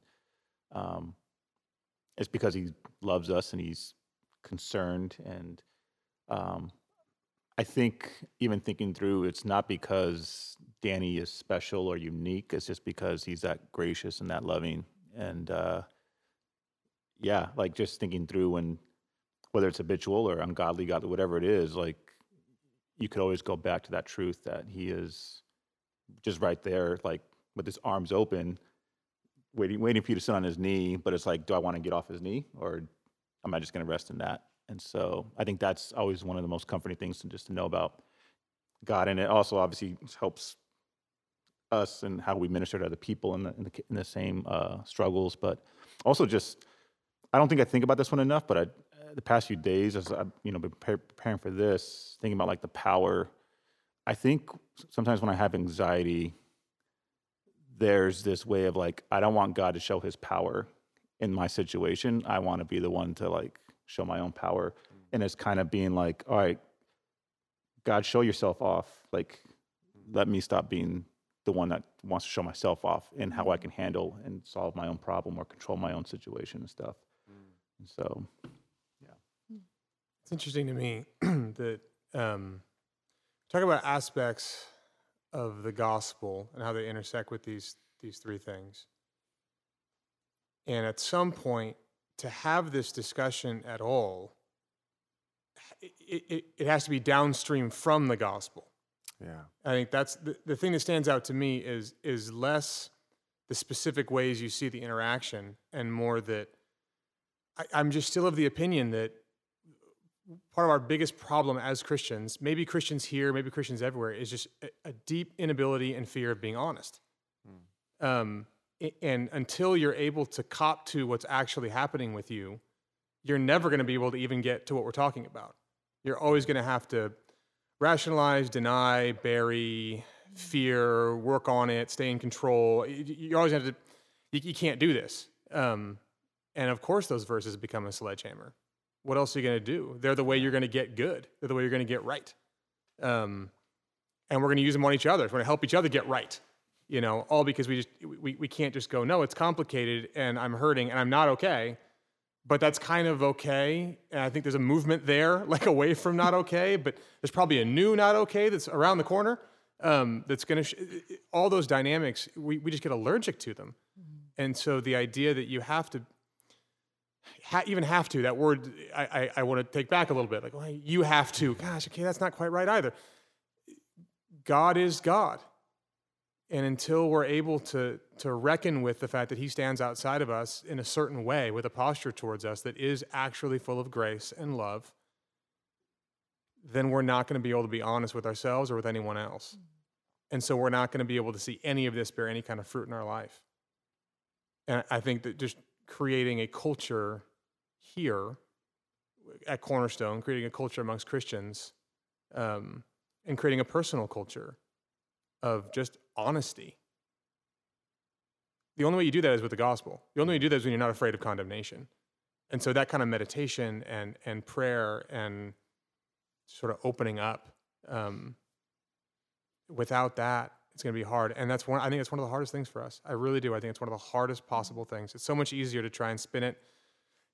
Not even that, just to try and not have to be as honest as you probably should be. You know, to meet in the middle somewhere. Yeah. And just be, you know, quote unquote mature. You know, there's these ways that we work with words and with our own self posture and identity that can make this really hard. But anxiety just really busts right through that, yeah. And especially habitual anxiety, which is this thing that just is so outside of your control. It comes at you, right?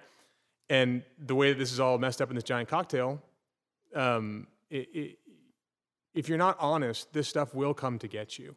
And if you try and use dishonesty to deal with it, it's not going to happen. It's not going to go well. And you're going to miss out on seeing, Danny, I love the way you put it, you're going to miss out on seeing God going to work. Because he really is like that. Why wouldn't you want to experience that? But you got to believe he's like that before you can be okay not being okay. So the downstream from the gospel stands out to me a lot. Yeah. That being said, it doesn't, those are great strategies when you think of them. like that's wonderful that we sat down and had to ask that question in a vacuum, right? So I guess one of the questions is, especially for the two of you, like, what helps you remember this? What helps you enact this or just opens you up to the gospel itself when you're faced with your own anxieties or, you know, the anxieties of people around you? Like, what does that look like? Talking to someone. If I try and, I mean, I have the luxury of living with the pastor. I get that. Luxury. Says luxury. Yeah. I was going to say, I'm not sure Lars ever described it as a luxury. You can get a theology lecture anytime you want. I am available for that. Well, I mean, I run things by you all the time. Like, I've been thinking about this, Brian. Like, can you tell me if I'm off base? And sometimes I'm reacting in an emotional state, and that to me is a red flag towards anxiety. So bringing it to him or bringing it to my community or my friends or my sister or whoever who just knows me really well is enough to get me thinking about Jesus again. And then my next step is to go back to the Bible and the gospel, because if I start there, I start with the sledgehammer. And I think that's the beauty in community. And I've taken it for granted until this year. Like, to be completely honest, I did not, I understood the benefit of community, and we talk about it all the time, but I took it for granted until it was cut off. And then I feel like this year I've been more diligent about seeking it out from trustworthy people and kind of creating my safe friends and bringing red flags to Brian instead of waiting until I'm like in an anxious state and like panicky. So that's, You know, I want to, one of the things that stand out to me, and you correct me if I don't hear this right, but I hear that, but you both need truth from Scripture, from those around you, and truth from God's Word itself.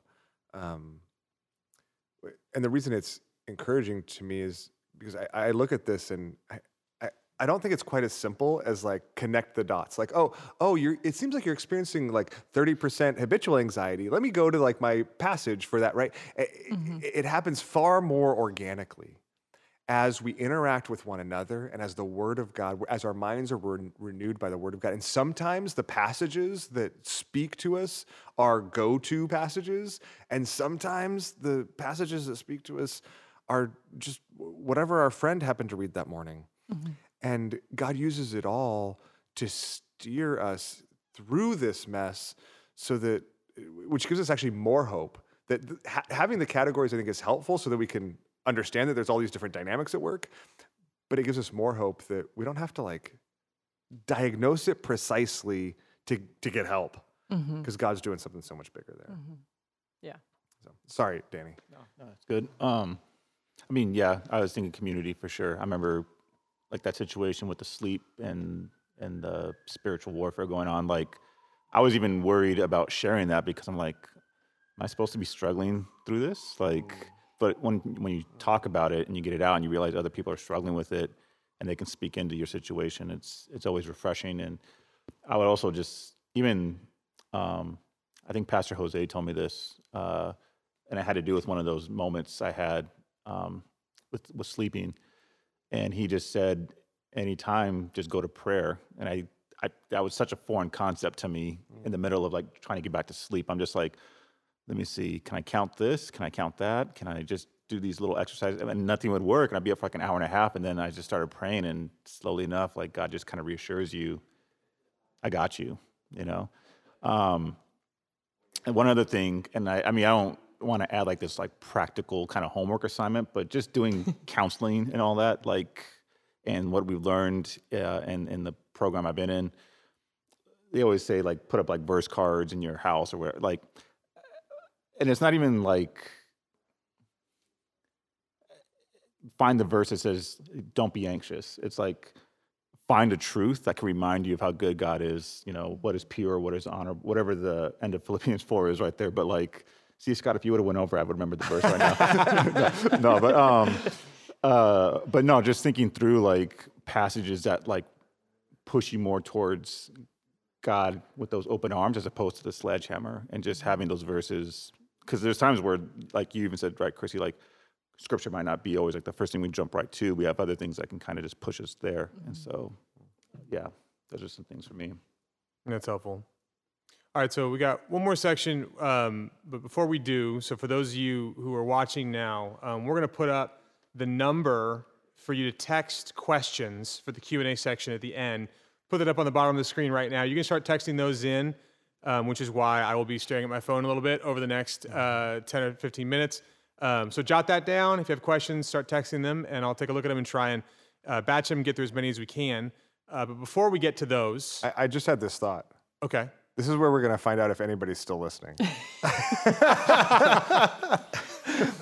People are going to listen to this afterwards on the podcast, but like they could have gotten like 15 minutes in and be like, "This is a boring way to watch something. I'm going to listen to it later." So I might be on my phone we'll texting see. people to Hey, ask questions. You can make up questions. You can be like, That's true. a friend of mine asked a great question. All right, so while you're sending in all your questions, legions and legions of questions from everyone watching, let's take a few minutes to talk about how we can help people around us who are struggling with anxiety. I mean, we've talked a lot about, in a sense, personal anxiety, but a lot of our calling is connected to helping one another through these sorts of things, either affirming, godly concern, helping through ungodly concern, all these different things. So let's start there. Like, Scott, what are some ways you can help us get our heads around that? Yeah, I mean, I think that the reality is the majority of the struggles with anxiety in our church family are going to be ministered to by one another. They're going to be ministered to not by pastors or counselors, but within community groups and individual relationships. And I think even just having a category for that is important for all of us. Right? I mean, even if you think about it, this is a crisis moment. We talked about it earlier, right? This is a crisis moment societally, and in the world and in the church, and there's so much fear and stress and worry and anxiety if it's at an all-time high. And over the past year, right, we've all developed all sorts of new habitual responses that we're going to have to deal with and respond to in light of COVID. I mean, I think every day I have this new, gosh, you get within like 3 feet of somebody and you're like, oh, like, it feels weird. We've developed all these sorts of habitual responses that we don't even, more than we even realize, first of all. Second of all, over the past year, we've also experienced all sorts of new ungodly worries in new ways and allowed our worries free rein in ways that haven't reflected that reality of God. But over the past year, with everything going on, we've also experienced all sorts of new godly concerns that we haven't thought about or had to navigate before. And so in this moment, with all of its new colors of anxiety, it can't simply be met by even all the pastors and counselors and therapists in the world. There aren't enough professionals in the world to address the magnitude of pain and suffering that 2020 left behind. And I think we have to come to, I think we have to be honest about that. This is a moment then, though, I think this is a moment for the church. This is when a fire breaks out in a building, the fire department jumps into action because they are specifically trained. That's what they do, right? When a war breaks out, the military jumps into action because they're specifically trained. That's what they do. And I think when crises in people's individual lives like this happen across the board, the church jumps into action because this is what we do, right? Caring for people's hearts, caring for their souls, caring for them in the midst of the mess of the complicated nature of sin and suffering. That's a reality. And so, I know everyone's heard me say it again and again and again, but I firmly believe that the primary way God wants to minister to and care for anxiety in the lives of those in our church family is through one another. It's through their community groups. It's through their relationships. It's through their friends, like you both were talking about. And that means we have to be honest, as you were saying, Brian, with the fear that even that brings, right? You said, Danny, I was scared to even admit that I was struggling in this way, right? You asked the question, am I supposed to be struggling with this? And if nothing else, I hope that this conference has conveyed to a number of people, yes, you are, right? You live as a fallen person in a fallen world, in a fallen body. Yes, this struggle is very predictable. This is a part of what it means to be in this world. And so you're not a bad Christian to be struggling in these ways. You are a normal one. And we need to open up our lives in that sense to one another. And that's where I think, I think if people are watching and listening, if they're struggling with anxiety themselves, they might have listened to all of this so far and been really disappointed. Right? Maybe more disappointed that it wasn't more practically helpful, or they didn't get to, I think part of that's because this actually isn't a great format for addressing people's individual anxiety. But I do think that this can be a helpful format. The reason we're doing this is I think this can be a helpful format for giving tools to all of us as a church community generally to care for and minister to others. And so, I mean, if you're watching this or if you're listening to this later, if you're disappointed at this point, I would say, actually, I would encourage you to not only talk to a friend, maybe send your friend this audio. It might be more helpful for them than it is for you, but just to give them some tools and some context to walk through so that you can process through these things, maybe even using some of this vocabulary to process through some of this, using some of the verses we've mentioned to, okay, what does it look like to meditate on that together? But I think that, to answer your question, I think that the way forward is us digging into one another's lives, taking the step that you took, Danny, to say, hey, I know I've got a lot of questions, but I need to talk with somebody about this so we can walk forward together. So, okay, so what if you are the person that someone is coming to? Right? I mean, like, it's one another's, right? Yeah, so yeah. Like, we're gonna be on both sides of this at some point. So I might need to go talk to someone, but someone might come talk to me. Yeah. What about on that side of things? Yeah. I know we're short in time, so let me do this just real briefly. Let me just give you a few things to think about. First of all, if you have friends that are struggling with anxiety or fear, number one, just pray for them, right? That's where to start. Secondly, take time to listen to them, to actually really listen. Don't feel like you have to jump in. Sometimes I think people throw verses out motivated by their own anxiety, right? Like, I'm anxious. I need to have the right answer. Like, just listen. And if you don't know what to say, it's because you just haven't listened long enough yet, right? Like, it'll come. Listen and pray and study the Bible and spend time in the Word yourself, and it'll come. But then just take the time to help them see the spiraling causes of anxiety in their own experience. Paul Tripp says that our self-perceptions are as accurate as a carnival mirror, and I love that image. This is why we need one another to speak into it. You know, sometimes the godly concern part of our anxiety looks like an overwhelming feature to us, and we're like, you know what? I'm just concerned like God's concerned. When actually there's some idolatry in there that somebody else needs to point out. Sometimes it feels like our hearts are awash with sinful anxiety, sinful worry. We're like, oh, like my gosh, like all I'm feeling is sin. And we're like, wait. No, there's a lot of like the habitual experience going on that you're not even taking into consideration. We need other people to help us interpret our experiences. And then, you know, just speak the truth of Scripture into their experience, whether it's affirming their godly concern, giving them hope in the midst of habitual anxiety, helping them apply the gospel in their sinful worry. And I think, I guess I'd say more than anything, I encourage you to pray for wisdom. Pray for wisdom to know what they need most, and trust that God tells us when we seek wisdom, He's going to give it to us to know how to navigate, to listen, to care, and to minister well to one another. Okay, for contributors, kind of like your thoughts on that, I guess. Like, what do you think we need to keep in mind as we care for people, both as people who have received that care and have given that care? What occurs to you? I would just say, like be someone who wants to ask questions and not come in with, I'm going to give you the answer. I think if you use COVID as an example, right? COVID has generated so many different worries amongst all of us.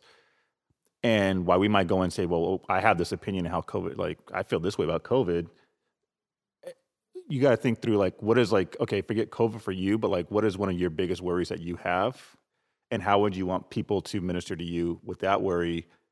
How are you going to approach people in these other worries that they have? You know, if they think this way about COVID or work, whatever, like, well, think about your biggest worry and concern. How would you want someone to come in and minister alongside you and approach people in the church, wherever, in the same way, you know? So that's extremely helpful. just extraordinary. It's like, that's really good. I don't know if I've ever thought of that. I'm going to carry that with me. Cool. I think as if people come to me, it's really important for me to remember that they're in a season where God is going to do good work, and to remind them. Seeking help or asking for support doesn't automatically mean you're sinful. It means that you are God created, and the Spirit is about to move. And I get to sit there and watch it move with you.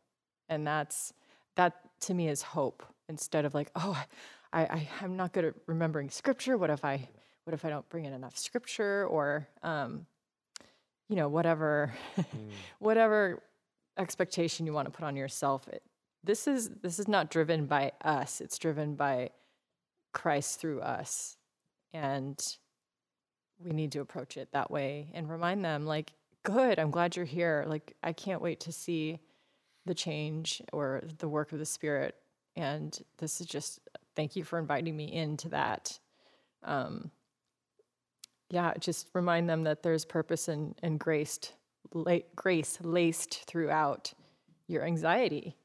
It's you're a created being, and we're fallen, but this gets to point you back to Christ and make you more Christ-like. That's pretty awesome, actually. I love that phrase, Chrissy. The Spirit's about to move. Yeah. Right? Like, and knowing that who God is and the Spirit, like, we can be tempted to, when somebody's anxious and they comes to us, we can be tempted for it to spiral our own anxiety. But remembering who God is means, like, well, wait, I'm entering into this with expectation. I don't know how, but I don't know exactly what it's going to look like. But what a great phrase. Yeah, It is helpful to, I think, for most of us, things like anxiety or anything that smells like a type of failure feels like a cul-de-sac. Like when it's still a road. You're still moving forward. God's still, like, alive and doing things. And this is a next step for you, not a step backwards necessarily. It says, I find that really good. Yeah. Okay. 15 minutes for questions, with a lot of questions that would take at least 20 to answer. So, apparently plenty of people are listening. A lot of people just didn't even send a question, just, hey, lots of us are here. So the level of affirmation from you is warming. Our church is a very affirming church, by the way. We love you. We do. If you like this video, hit subscribe. So I'm not sure if I lost my hair due to anxiety, so I can't yes or no that question. But that's there. Okay, so I guess I'm going to try and do the ones that are the most, that we can actually scope right and that happen the most times. I guess that'll be our criteria. Before we jump in, and I'll repeat this at the end, some of these questions really are very important and near impossible to answer here in this context or with this time. Follow up. Send an email to your pastors. Scott's the teacher, quote unquote, in this session. Like, send him an email. Like, ask these questions, because just because we don't get to do it tonight doesn't mean they're not important and worth answering. So just to throw that out there, make very clear. There were a few questions on, like, you guys are talking about what to do. What should we make sure we don't do? In other words, like, are there any things that we might unthinkingly find ourselves doing or saying when someone comes to us with anxiety? It kind of briefly, what can I what can I have in my head to avoid? And Danny, to me, your thing is a great one, where it's like, well, don't treat it like something that to you is small. Think of your big thing. Like, that's a great example to me. Is there anything like that? Can I go? Yeah, of course. I have an answer really quickly, because this happened to me, is do not say you need more faith. Don't you dare. It's just, like I said, the Spirit is about to move. So how dare you even assume that they're struggling because they don't have faith? They're struggling to have more faith. And it's our job to point them to Christ, but not doubt their faith. Like, that is a very intimate and personal thing. And it's, that was said to me when I was 19, and I'm still struggling. That's still a doubt that gets in there, and I still have to, like, beat back an insecurity. So, yeah. You got anything? Oh, is this I mean, for the contributors? no, Okay, yeah, I no, no, I wasn't mean, sure on that one, it's for sorry. anyone. I mean, also, I would say, like, well, I guess I would say overall, I would rather be a listener in this. I feel like that's a big question I have, and continuing trying to ask people. I think one of the things that comes to mind, and even that I've done in the past, is to not base your ministry to others based on your interpretation of the fear. Right? I think it's really easy for you to evaluate, is that fear like justified or not justified? Is that fear like worthy? You know, if it's something you're afraid of, you're like, oh my gosh, that is a big deal. But if it's something you're not afraid of, you're like, that's not a big deal, right? So addressing it in light of where they are, not in light of where you are, which I think is a big temptation for us to do. I think that's difficult for us to do. I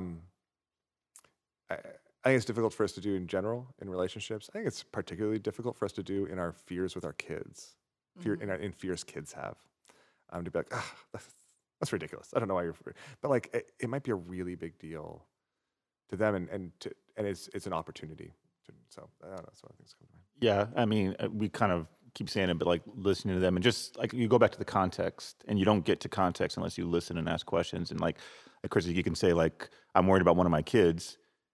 But if that's all somebody hears, they don't know all that, like one of them could be really sick, and there could be like, I think just really taking the time to like listen. And I think we operate in such a like go mode that we want to just quickly solve the problem. And it's like Jesus with the woman at the well just took time to like talk with her and just approaching it like that. Don't try to just fix. That's good.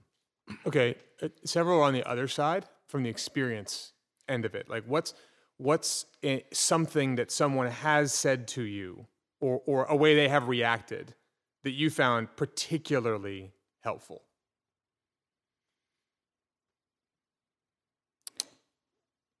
Well, I mean, yeah, I think sometimes with these anxieties and these worries, you know, they lead to tears and to, you know, and what's been helpful is I think also, you know, someone's really listening is they're weeping with you, or they're giving you their shoulder to like cry on kind of deal. And yeah, I think that always just affirms more that like they really care about what you're going through. And I think that's just I think lament or weeping alongside each other is like a thing that we can just really try to strive more and more towards, because I think we as a society always want to be like, oh, you got to be kind of tough and all this and the other. But when people are coming up to you with like really difficult things, they just want someone to weep with them, and they want someone to hug them, all those things, comfort them. So Yeah.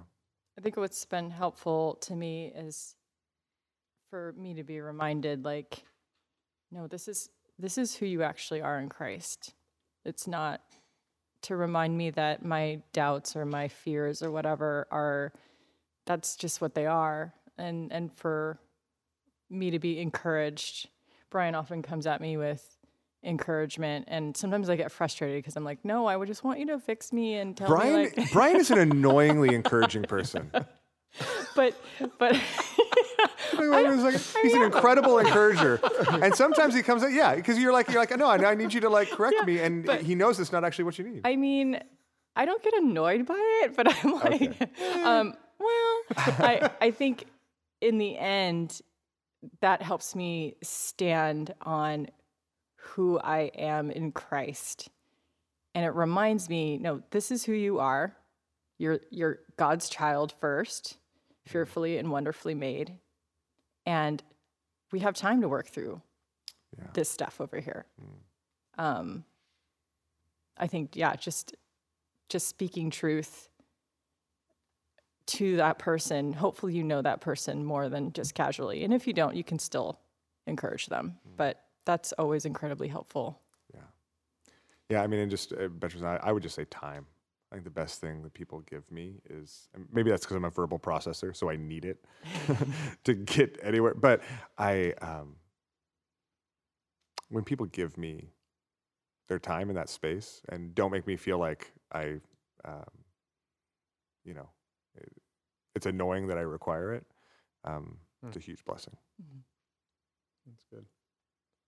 So one question that came up a few times that I didn't anticipate, and that is actually aimed at you, is that anxiety in certain ways, it's culturally conditioned. There's cultural stuff that happens around it, and particularly it's kind of gendered in certain ways. That women, there's one of them, like there's a socially acceptable level of anxiety for women. Like we're always supposed to be a little harried, they write. Like how do you,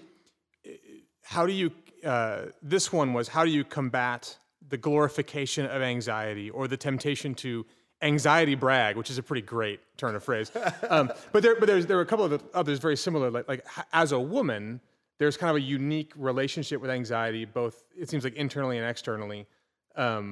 Internally is probably different from person to person, but there's kind of a societal thing going on outside. How has that been your experience, and how have you kind of walked through that? Okay, so I'm not the typical woman in that point where I don't like drama, and I don't like feeling or looking helpless. So I will go to all lengths to hide it. I think if you are close to me, I have to tell you I'm anxious, but I don't know that you would pick up on it. I think I do that because there is a societal kind of expectation, and it kind of grates on me to be classified into that. So I don't know that I'm the best person to answer that. I do feel a little cliche at times that I struggle from anxiety, but like I said, I've been trying to see it as a tool to point me towards being curious about what God has for me to learn about him, and using it as a tool to embrace his goodness and trust his goodness even when I can't imagine how this situation's good. So I use it as a conditioning tool to sharpen my faith, which I am insecure about. So this might put you on the spot, and you can tell me no, but is in light of that, is there anything you would want to highlight particularly for women through your relationships and things like that you would want to highlight specifically for women as they struggle with this? Yeah, I would say women, as you struggle with anxiety or maybe just being emotional, because it could just mean emotional to certain people. I'm not sure.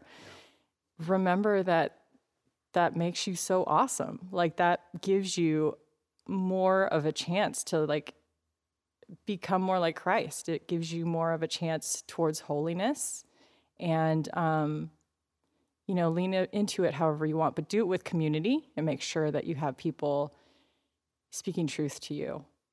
And be sure that you are listening to that truth and receiving it, and not just saying, well, I need to do me, and I'm emotional and this makes me. So them telling me that I am, I need to have more peace or whatever. I need to think about this more, be more eloquent, but take it as an opportunity to dig your heels in and learn more about who Jesus is. And if you doubt his goodness, good. Ask him to show you. That's like an incredible place to be, because he will always answer those questions. He will always move. All right, I want to squeeze one more in, and then we'll close. Because what's interesting is there are people who are both anticipating and experiencing that they're going to be on the receiving end of conversation about anxiety from people who aren't Christians, people at work, people who are neighbors, and that makes a ton of sense to me. And the question is along these lines: like, is there any thing they ought to know as they approach that might be different or more, angled a different way, more nuanced in certain ways than what we've said so far here? I kind of want to throw that to you as someone who's thought about that in a different context. I mean, I don't know there's not a lot of time, but... I knew this question was coming.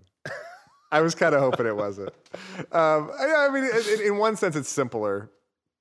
In one sense, it's simpler when it does. We're just talking about we're talking about among us as Christians, and I think it's an important question that's kind of its own. I mean, it's its own thing. I kind of feel like my microphone's been slipping as we've been going, so now I'm like bent down. But it's gonna like mess it up. What I would say is that there are a number. I say two things. Number one, that there are a number of parallels we can draw and things that are helpful, that can be helpful along the way.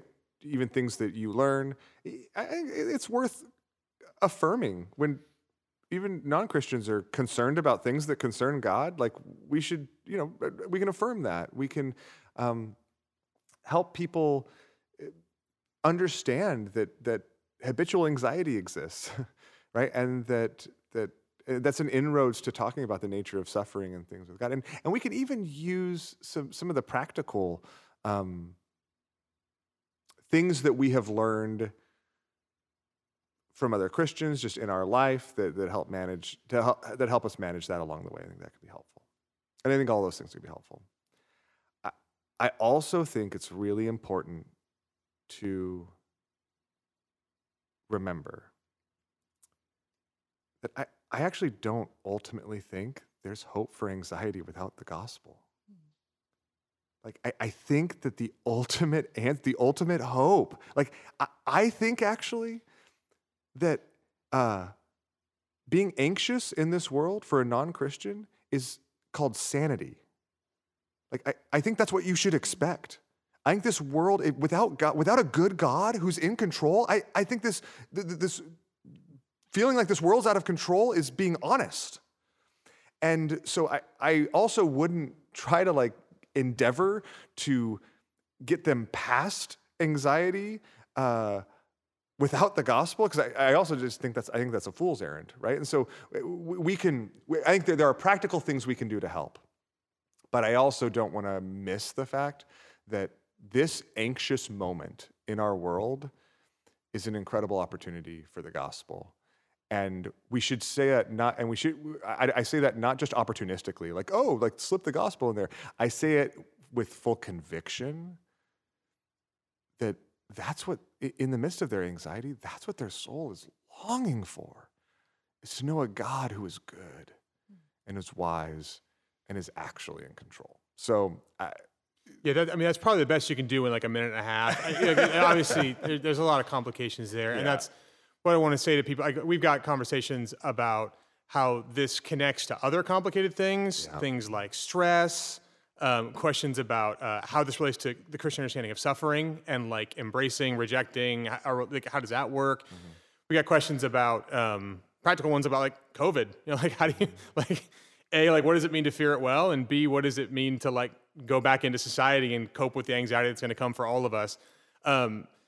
And more, like obviously things that we just cannot cover now. Things about this has been about really kind of how do we help one another do this. We didn't get a chance to talk about anything outside of us. So there's questions about medication, about therapy, about all sorts of other things that are important parts of this conversation that we just didn't have time to cover. And like I said before, these are important questions. So hit us up. These conferences or mega podcasts or whatever we want to call them are meant to be the beginning of a conversation, not the end. Mm-hmm. And we've said that forever, and this is the same. So please continue to ask these questions because this is an important topic that we care about, and just because it doesn't get mentioned doesn't mean it's not important or it's not worth chasing down further. So that being said, we're out of time. Thank you so much for watching and being a part of this. We hope it was helpful and a blessing to you. Thank you, Scott, for teaching here, and thank you to our contributors for sharing their experience and their wisdom. We love you. Let me say a quick prayer, and we will call it a night. Father, we're glad that you are who you are, that you are not just powerful, but power itself, and not just a refuge, but the refuge. And so in the midst of all the confusion that comes in these topics, would you break down our walls, take us to a place of honesty and reality, and show us that in that place, your love for us is unabated in Jesus Christ our Lord. We thank you for him, and we ask that by the power of the Spirit, you'd help us love him more and enjoy what you have given us in the way that we find ourselves, concerned in a godly way, growing in the ways that we tend to fear in ways that aren't godly, and handling the times that fear comes upon us and jumps on us as a result of living in a suffering world. Lord, we thank you most of all that you have our hand in all of this, that it is truly laced with grace, and that there is hope and a future for all of us in you. We give you our praise for that. We lean on it and grasp it as a community tonight. In Jesus' name, amen. All right, thank you for being with us.